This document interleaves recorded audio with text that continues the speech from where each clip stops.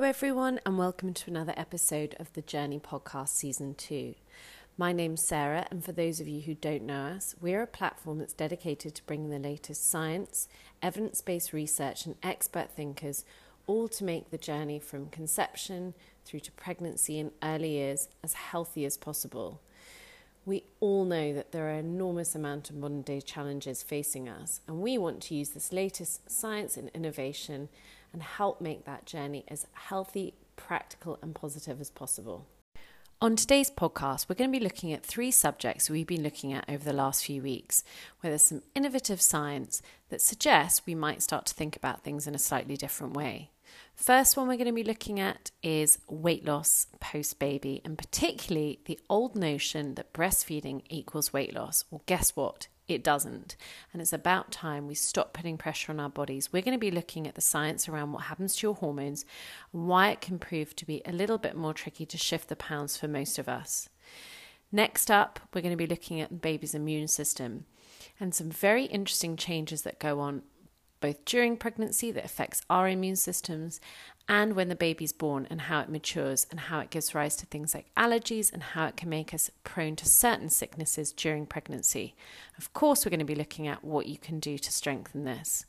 Finally, we're going to be tackling a subject that many of us, in fact all of us with kids will face at some point, and that's how to deal with a tantrum. And the latest science actually shows that hugs can really help not only mediate the situation, but are also really powerful and positive for a baby's or toddler's brain development. So without further ado, let's kick it off.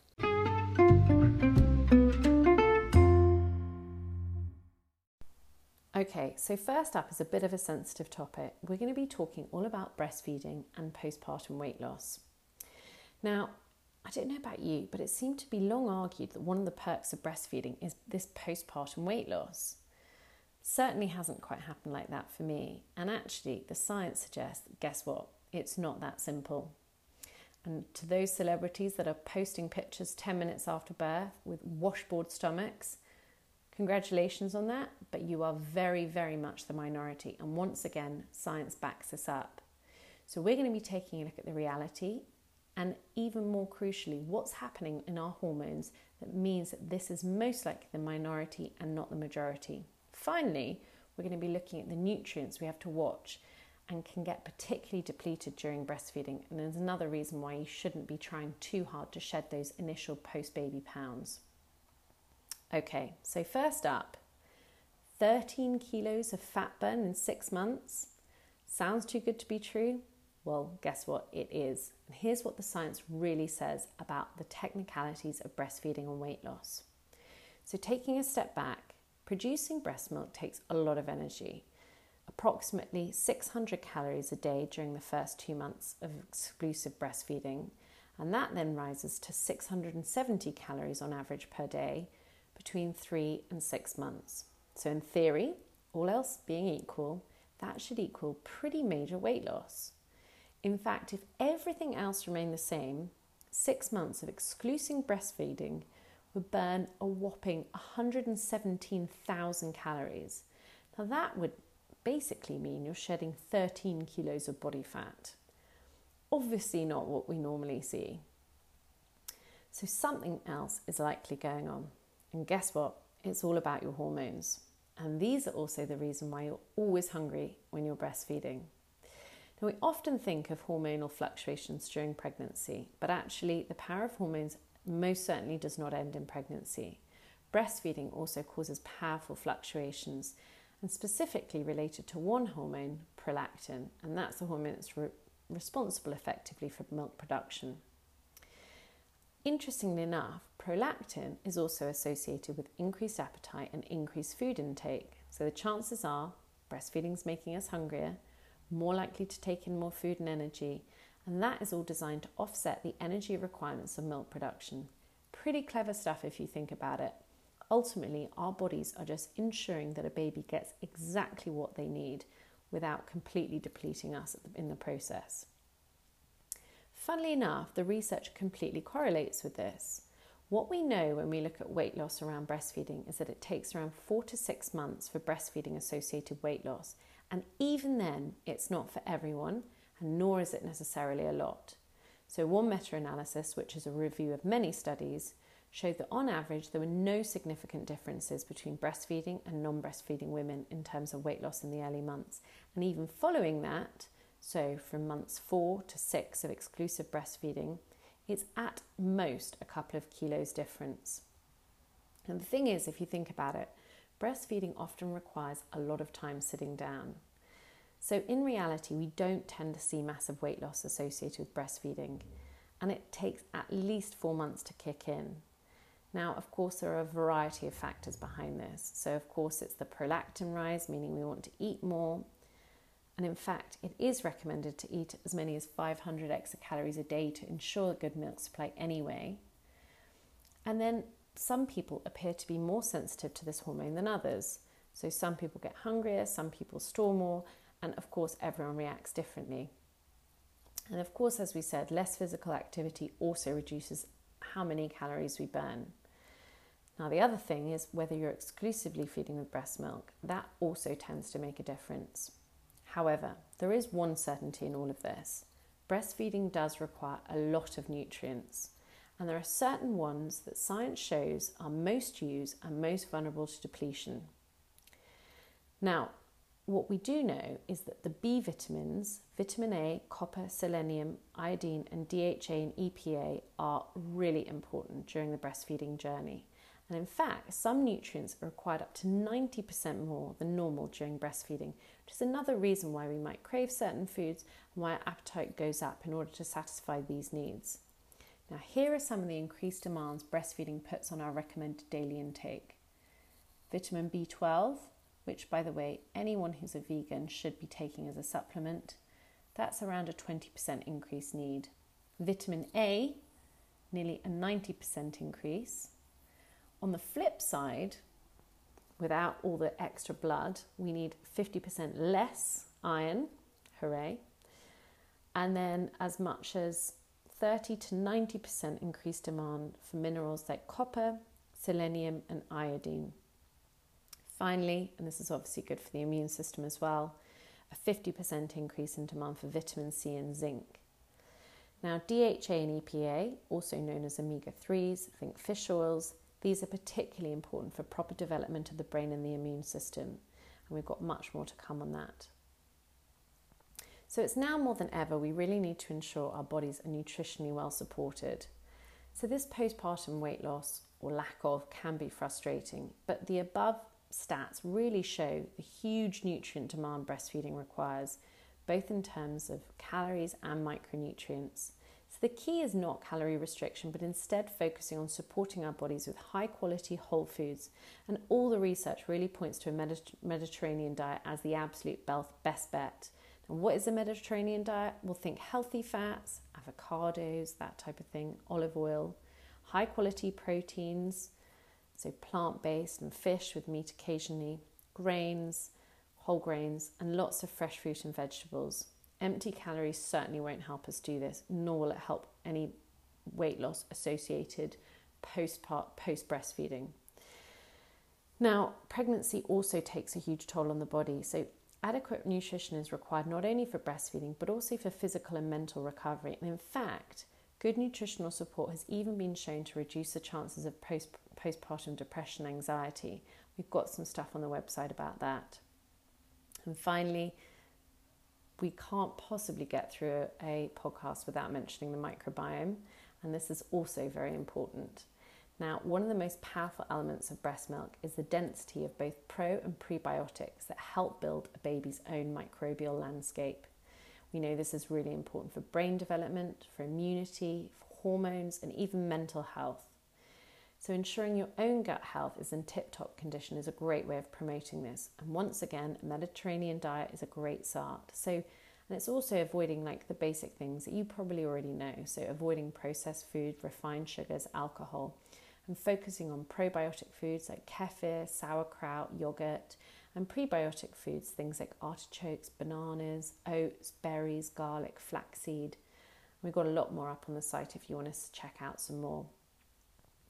As for exercise, an interesting one. regular resistance training, once of course you've got sign off from your doctor, in a moderate way has been shown to be a powerful tool to even improve your milk. And once again, we've got more up on the site about that. So don't beat yourself up if you don't end up looking like a supermodel 10 minutes after birth. It is most certainly not the norm, nor is it actually something to aspire to necessarily. Everybody does react differently, but there are powerful hormonal reasons which mean that it could well take at least 4 to 6 months for your body to start really adjusting. So it's time to focus on your baby and feeding yourself with all the good things that you can.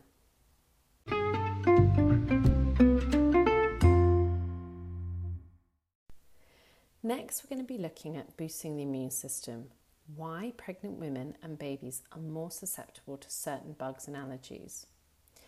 And most importantly, of course, as with all of this stuff, is what you can do to make it a little bit easier. Now, the immune system is, of course, a wonderful thing. But what we do know is that it changes depending on what stage of life we're in. And pregnancy and our earliest days of life are two prime examples. So we're going to be taking a look at how this changes, where there are areas of greater vulnerability, and the science behind how you can support both of these two crucial stages. Now, there is a notion that a pregnant woman's immune system is suppressed, but that's not strictly true. What is true is that it's certainly different. Now, of course, our immune system is designed to recognize foreign cells and destroy them. That's the whole point. It's a massive defense system. Therefore, actually, it's a bit of a miracle that when the egg is fertilized and starts to grow, it's not rejected by the body because, after all, 50% of that is foreign. Now, this is where it gets really clever. Now, in order to accommodate a growing baby, our immune system does change. And during normal adult life, there's a balance between what we call Th1 and Th2 immune function. Sounds a bit complicated, but in a nutshell, this helps us tolerate environmental exposures that enter our bodies, which is the Th2 side, and it also helps to ward off bacterial and viral infections. That's the Th1 side. And during our adult life, both of these should be functioning quite nicely. But during pregnancy, in order to allow these cells not to be rejected, our immune system shifts, basically down-regulating the Th2 functions. Now, this is why it can be that pregnant women are more vulnerable to bacterial and viral infections. It's also why a pregnant woman can have adverse effects from things like influenza infections. And that is why it's so important to get certain immunizations during pregnancy, particularly the flu shot. Because unfortunately, we've found out that getting a bad flu episode during pregnancy can really have some long-lasting and negative effects. Now, when our immune system doesn't do this shift as it should, we can get issues crop up like recurrent miscarriage. Now, pioneering thinking from people like Dr. Hassan Shiata, who we've done a podcast episode with on season 1, highly recommend tuning into that, argue that recurrent miscarriage is in some instances caused by our immune systems not shifting as they should. So of course this can then lead to the body rejecting what it perceives as foreign cells. And that again gives some indication as to how important this delicate balance is for maintaining pregnancy. We also know that during pregnancy it's a mother's immune system that supports a baby. And we know that certain antibodies pass through the placenta to the developing baby. In fact, research from Harvard and MIT in the largest study to date shows that COVID antibodies are in fact passed through the placenta and may offer protection to a developing baby. And that can happen whether or not you've had the COVID vaccine or you've had a COVID infection. So out of some bad stuff, some good stuff can come. We also know that 70% of the mother's immune system resides in our favourite topic, the microbiome. So that's the bacteria, the fungi and the viruses within areas like the gut. Now, this provides the basis for a baby's immune system, which actually starts to develop as early as pregnancy. And that's then really picked up as a baby passes through the birth canal and then has skin-to-skin contact and has breast milk. Now, what's really clever and interesting is that certain cells called the dendritic cells from the mother's gut will actually travel up towards the breast tissue in preparation for birth and within breast milk. So once again, really clever stuff. Now, a new baby's immune system will mirror his or her mother's because of all these aforementioned issues. We do know, however, that in the early days, a new baby is really vulnerable to infection, and that's partly as a result of an immature immune system, but it's also the fact that it mirrors a mother's more Th2 dominant immune system during pregnancy. So once again, less Th1, which includes defense cells like lymphocytes, and that equals more risk of bacterial and viral infections. And that's why it's so important to practice good hygiene with a new baby in the earliest days, and why things like sterilizers are recommended for the first 6 months. Now, how do we help a baby's immature immune system shift into balance, which is obviously key for things like allergies? Now, we know it takes at least a couple of months for a baby's immune system to start to shift towards a more normal adult balance between this Th1 and Th2. And in fact, the reality is it will take a good few years for this shift to completely happen. We also know that if you have a more dominant Th2 system, it's more likely to react to allergens, which is one of the reasons why babies may display an allergy intolerance, which they later grow out of. So how can we help this shift happen? Now, this is where one of our favourite friends, the omega-3s, come in. And evidence has shown that DHA and EPA, which are two omega-3s, may help aid this immune system shift. Now, specifically, this appears to play a role in things like chronic inflammation. And chronic inflammation is basically our body's immune system reacting in an abnormal way, and we know is the root of a lot of trouble within the body. But new research is indicating that it also might help shift towards a more balanced immune system for a baby. Once again, that can help defend against bacteria and viruses better, but can also potentially help reduce the risk of an immune system firing up at something that's not an enemy, i.e. in the case of an allergic reaction. We've got a lot about that on our site. Question is, how do you get more DHA and EPA? Now, during pregnancy, eating at least a couple of portions of fatty fish a week has been shown to play a role in the development of the immune system and even supporting things like neurological development. Now, what about if you don't eat fish? Well, obviously a supplement, as always, speak to your doctor first, is recommended. And most of the dosages are recommended to be at least 500 milligrams, and it's worth really looking at your prenatal supplement because most of them only contain up to around 200 milligrams. So once again, if in doubt, check with your doctor on this. But this also applies to breastfeeding women. We know that breast milk is key to protecting and helping a baby's immune system develop. And it's full of antibodies and other prebiotic factors which can help develop a baby's own microflora, which is obviously home to the immune system. Now, the good news before, this is just a call once again to just do breast milk. The research shows that formula that's fortified with DHA, as many of them now are, can also help. Because let's face it, breastfeeding isn't always possible.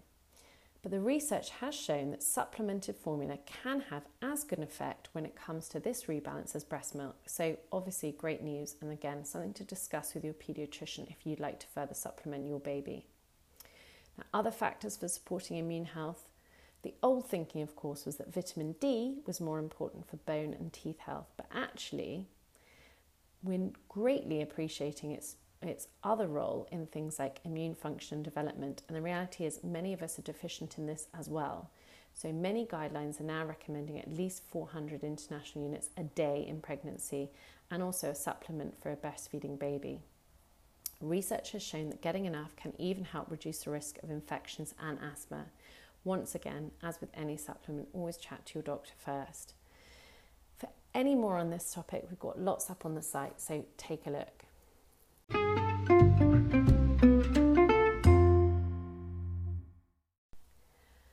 Finally, this is a subject that every single parent of a toddler will have gone through or will go through at some point, and that is the age-old tantrum. Now, what would you think if we said toddler tantrums are actually a good thing? You probably think we're crazy, but actually, this is what the science says. And this is what the science says is the best way to help them come along.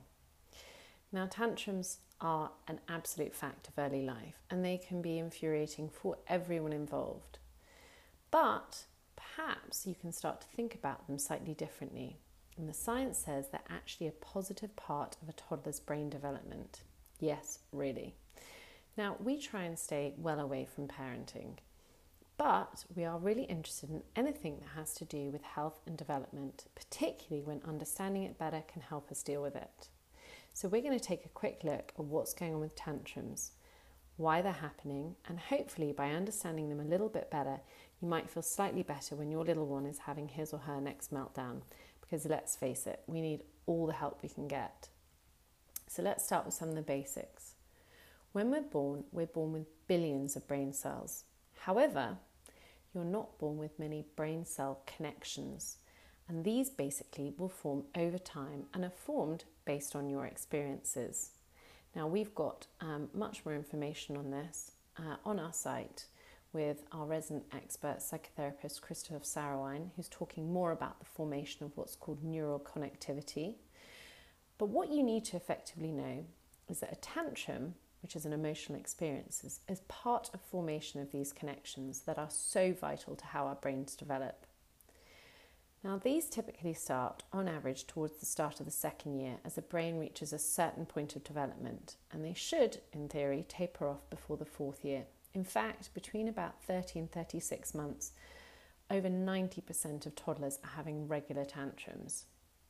Now, most of us rationally know that when a toddler temper tantrum is in full swing, it's because they feel their needs or their wants are not being met in some way. But even worse for them, they feel they can't communicate this, nor can they control the magnitude of it. So it's pretty frustrating for them as well. Now, what exactly happens during a tantrum? Well, the strong emotions that go alongside a temper tantrum trigger effectively a hormonal release of intense stress hormones. And as an adult, for most of us, the rational part of the brain, which is the prefrontal cortex, can hopefully regulate some of these strong emotions that come from the emotional part of the brain, which is the limbic brain. But for toddlers, this part is not yet fully developed. So this happens over time and as they learn and the brain develops. And so having a tantrum is just part of this growth and learning process. So a toddler who's having an extreme emotional meltdown is not bad. They just do not yet have the tools to manage and regulate these emotions. And some research has shown that toddler anguish can even evoke physical pain. So it's definitely not an easy ride for them either. So how does the brain develop to cope and regulate these emotions? Well, as a toddler has more tantrums, more of the connections between the brain cells form, and the formation of these can hopefully allow a child to properly manage stress and emotions later in life. In fact, there's been a lot of work done over the years on attachment theory and brain development of children. And what we do know is that appropriate handling of temper tantrums can be a powerful tool in helping a child develop these all-important coping mechanisms to deal with stresses in later life. So how can we help as parents? Now, once again, we're not a parenting platform and we do try and stay away from any opinions on what a parent should or shouldn't do. In this case, however, there is a biochemical part to play, which is good to understand and be aware of. Now, as we said, it's all about helping manage these tantrum hormones. Now, a child is born with a fully fledged alarm and fully formed alarm in the brain that will react to any kind of perceived danger. And this is known as the amygdala. Now, this is a survival mechanism and it's activated from the moment they're born. So any stressful situation will bring on the fight or flight response, which then triggers the release of hormones that we all as adults know too well, like cortisol. This also happens in a toddler meltdown. This is where the power of a hug comes in. Now, the toddler does not have the tools to cope with this rush of emotions. So as parents or caregivers, we need to help them along. Now, we've seen in many of the theories over the last few decades about the power of touch. Now, physical touch and hugs can elicit a hormonal release of something called oxytocin. Now, this not only calms the stress release in the body, but it can even affect how genes express themselves, specifically allowing more production of receptors for these particular hormones. So it even has an epigenetic effect the more that this is produced. So although you might sometimes not feel like giving a screaming toddler a hug, approaching a tantrum in a calm and kind manner can be one of the best ways. Now, of course, you also have to manage this with keeping healthy boundaries. So it does not mean you have to give in to what the toddler wants, but standing your ground, showing firm, consistent and stable boundaries is also key for positive development. And the calmer you are, the better. And it can just be a simple hug after their tantrum as more than enough. Now, we do also know that distraction can be another tool in the armory of dealing with a tantrum. And once again, looking at the science behind this, we've seen a number of studies showing benefits when it comes to emotional regulation when a child uses distraction. In fact, one study showed a particular benefit where children were directly encouraged to use distraction. Now, this, of course, is not to do with judgment on ourselves or of others when it comes to raising people, and everyone deals with this in their own way. And certainly no one handles tantrums in the perfect way every time. So this is just simply some information to think and digest, and perhaps a tool and certainly a way that you can help rationalise what's going on in your own head when these things are going on, because let's face it, they are tough. But the bottom line here is while tantrums are managed carefully, they can be a positive tool for enabling your child to develop positive ways to cope with emotional regulation and brain development. So the next time your child has a big one, just remind yourself it's all good, and good luck. Now, for more from us, please check out our website at thejourney.com or check us out on Instagram. We always like to hear from everyone. And if you do like our podcast, please review it and give us a rating. We would really appreciate it, and it will help keep our podcast going.